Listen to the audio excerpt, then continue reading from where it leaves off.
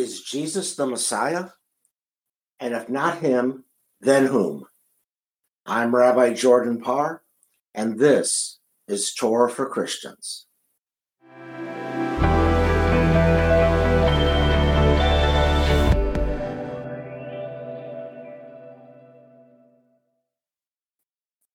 Welcome to Torah for Christians. I'm your host, Rabbi Jordan Parr. Is Jesus the Messiah? If you are a Christian, then the answer must be yes. If you are a Jew, the answer must be no. There is no middle ground. As with any debate, it behooves us to start at the beginning, to understand how the concept of the Messiah developed in Jewish thought prior to Jesus' day. By examining relevant biblical texts, we will see how this concept developed and for Christians led to declaring Jesus as the Messiah. While there are many verses that allude to messianism in the Hebrew Bible, I'll focus on just three here. God's covenant with David, Isaiah's prediction of a possible virgin birth, and Malachi's proclamation of Elijah as the herald of the Messiah. We have already spoken at length in our podcast on covenants regarding the Davidic covenant. With this covenant found in 2 Samuel chapter 7, verse 12, God promises that the seed of David shall never depart from the throne of Israel. There was a descendant of David on the throne of Judah for over 400 years, until the Babylonian captivity. For the Jews of that day, it was inconceivable that the dynasty would ever end. And once the Jews did go into exile, it was their fervent prayer that the Davidic monarchy would soon be restored. The Messiah is the one who will restore the monarchy, rebuild the temple, and resurrect the dead, ushering in an era of peace and tranquility where all will live under divine sovereignty. Jews accept it as a fundamental belief. Christian scripture agreed, but also linked the Davidic monarchy to Jesus, as we shall soon see.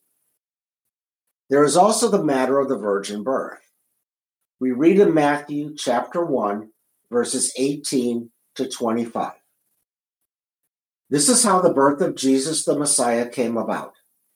His mother Mary was pledged to be married to Joseph, but before they came together, she was found to be pregnant through the Holy Spirit. Because Joseph, her husband, was faithful to the law and yet did not want to expose her to public disgrace, he had in mind to divorce her quietly. But after he had considered this, an angel of the Lord appeared to him in a dream and said, "Joseph, son of David, do not be afraid to take Mary home as your wife, because what is conceived in her is from the Holy Spirit. She will give birth to a son, and you are to give him the name Jesus, because he will save his people from their sins." All this took place to fulfill what the Lord had said through the prophet. The virgin will conceive and give birth to a son, and they will call him Emmanuel, which means God with us. When Joseph woke up, he did what the angel of the Lord had commanded him and took Mary home as his wife. But he did not consummate their marriage until she gave birth to a son, and he gave him the name Jesus. The operative verse is, of course, verse 23, which quotes Isaiah chapter 7, verse 14.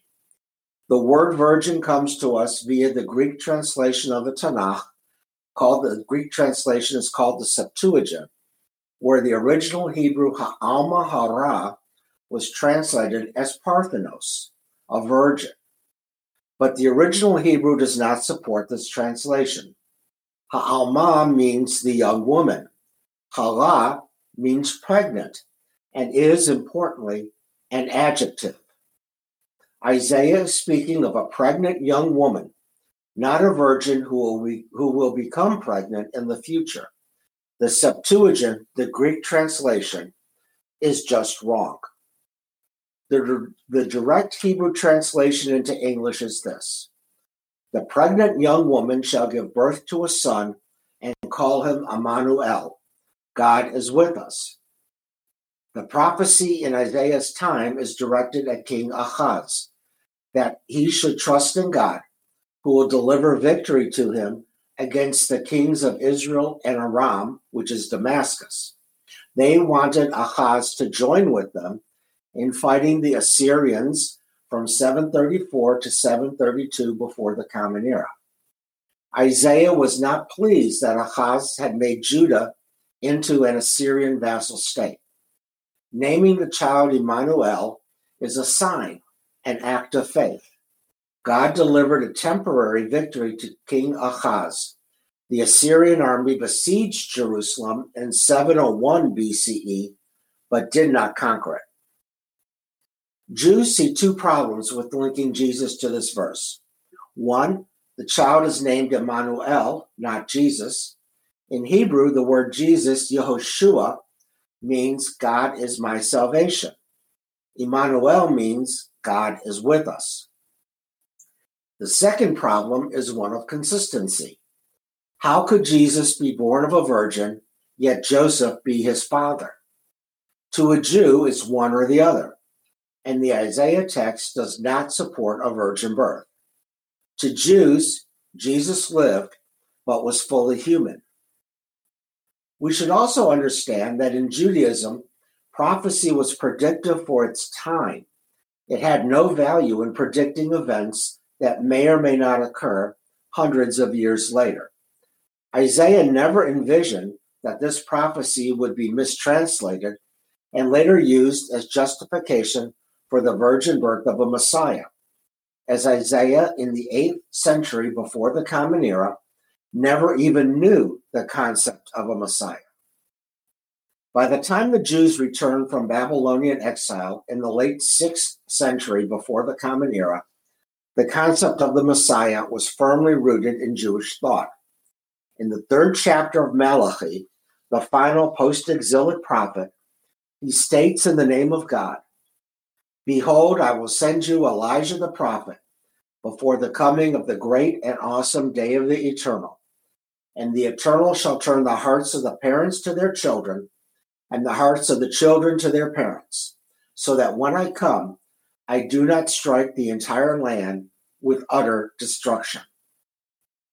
Malachi, the last of the post-exilic prophets, is predicting a coming messianic time. Elijah the prophet will return to earth to herald the coming of the Messiah. The ending of generational strife will be the sign that the Messiah will come. It's the final test of humanity before this great and blessed age. Before we see how Christianity adopted these ideas, let's first acknowledge that the concept of messianism was prevalent in Judaism at least 5 centuries before Jesus was born. This was an idea that was deeply rooted in the Jewish psyche. The Jews in Roman Judea were eager for a Messiah to arrive, for their life under Roman rule was brutal. And then Jesus appeared. Let's take a short break before we explore this further. I'm Rabbi Jordan Parr, and this is Torah for Christians.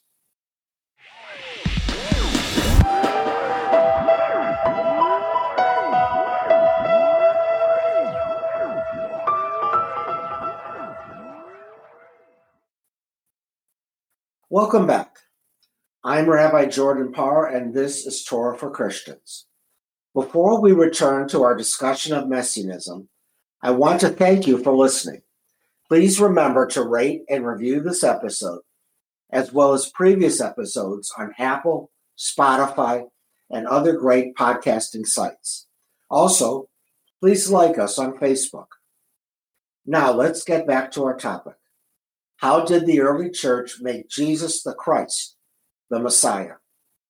Using the same examples from the Hebrew Bible, let's first look at the Davidic covenant. It is no surprise that Matthew links Jesus' lineage to David.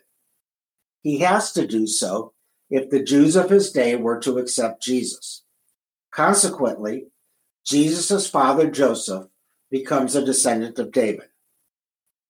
There is, of course, no way to prove that Joseph descended from David, since the Davidic monarchy ended with the Babylonian captivity, and we have had no 2,100-year-old birth certificates. Perhaps there were descendants alive in his day, and perhaps in ours as well, but neither they nor we would have any way to know for sure.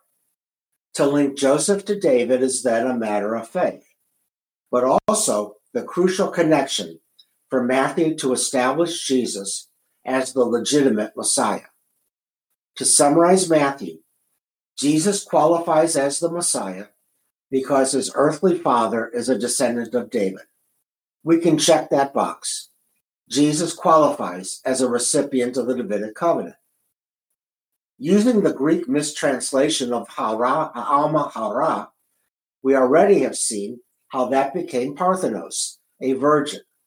Hara, an adjective, then became a future tense verb. As we have seen, Matthew uses this verse as the proof text for the virgin birth. Regarding the baby's name, Emmanuel, Luke solves this problem by having the angel Gabriel tell Mary that she will become pregnant and God will be with her. In Hebrew, Emmanuel. He does not say that Mary is a virgin and already pregnant. Rather, he says that she will become pregnant. And she does. Checkbox 2. Luke gives us a more faithful interpretation of the Isaiah prophecy. Mary is a virgin at the time, but will conceive in the conventional way. Now, what about Malachi? Malachi prophesies that God will send Elijah the prophet to herald the coming of the Messiah. 2 Kings chapter 2, verse 11 tells us that Elijah ascended to heaven alive in a chariot of fire in the midst of a whirlwind. Since Elijah never died, Jews have believed for centuries that Elijah would return and proclaim the Messiah. There are many rabbinic stories and folk tales about Elijah still being on earth, working miracles. For Christians to proclaim Jesus as Messiah, he needs an Elijah. Here, Mark provides our link.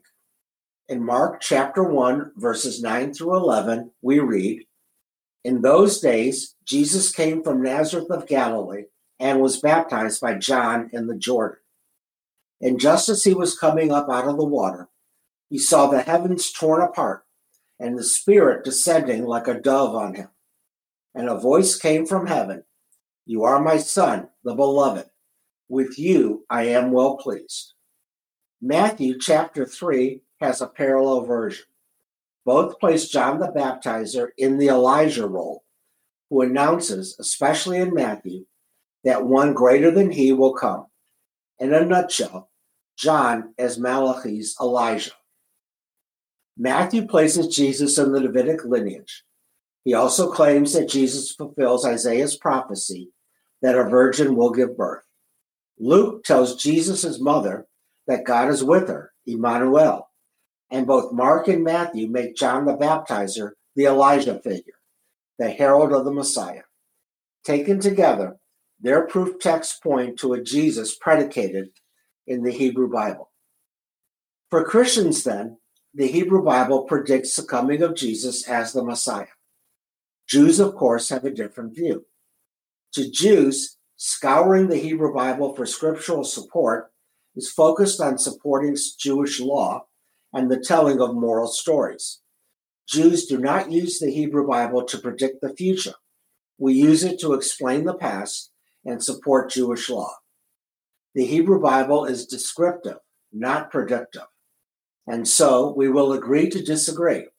When the Messiah comes, and we all pray for that, we will not know whether it is the first or second coming. It's all a matter of faith. Next week, our topic will be Israel, land and people. We're going to discuss what the land of Israel means to the Jewish people and also talk more about Jewish peoplehood. This will be a discussion about the classic definition of Israel.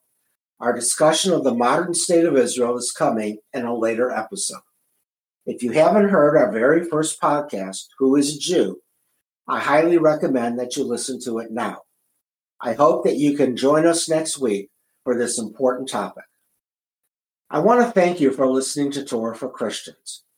Please remember to rate and review this episode, as well as previous episodes on Apple, Spotify, and other great podcasting sites.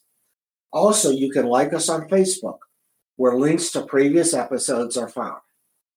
Have a great day, and remember, Inei ma tov u'mena'im she'ta'im gam yachad. How good and how pleasant it is for us to dwell together in unity. Le'yitra'ot, till we see each other again. I'm Rabbi Jordan Parr, and this has been Torah for Christians.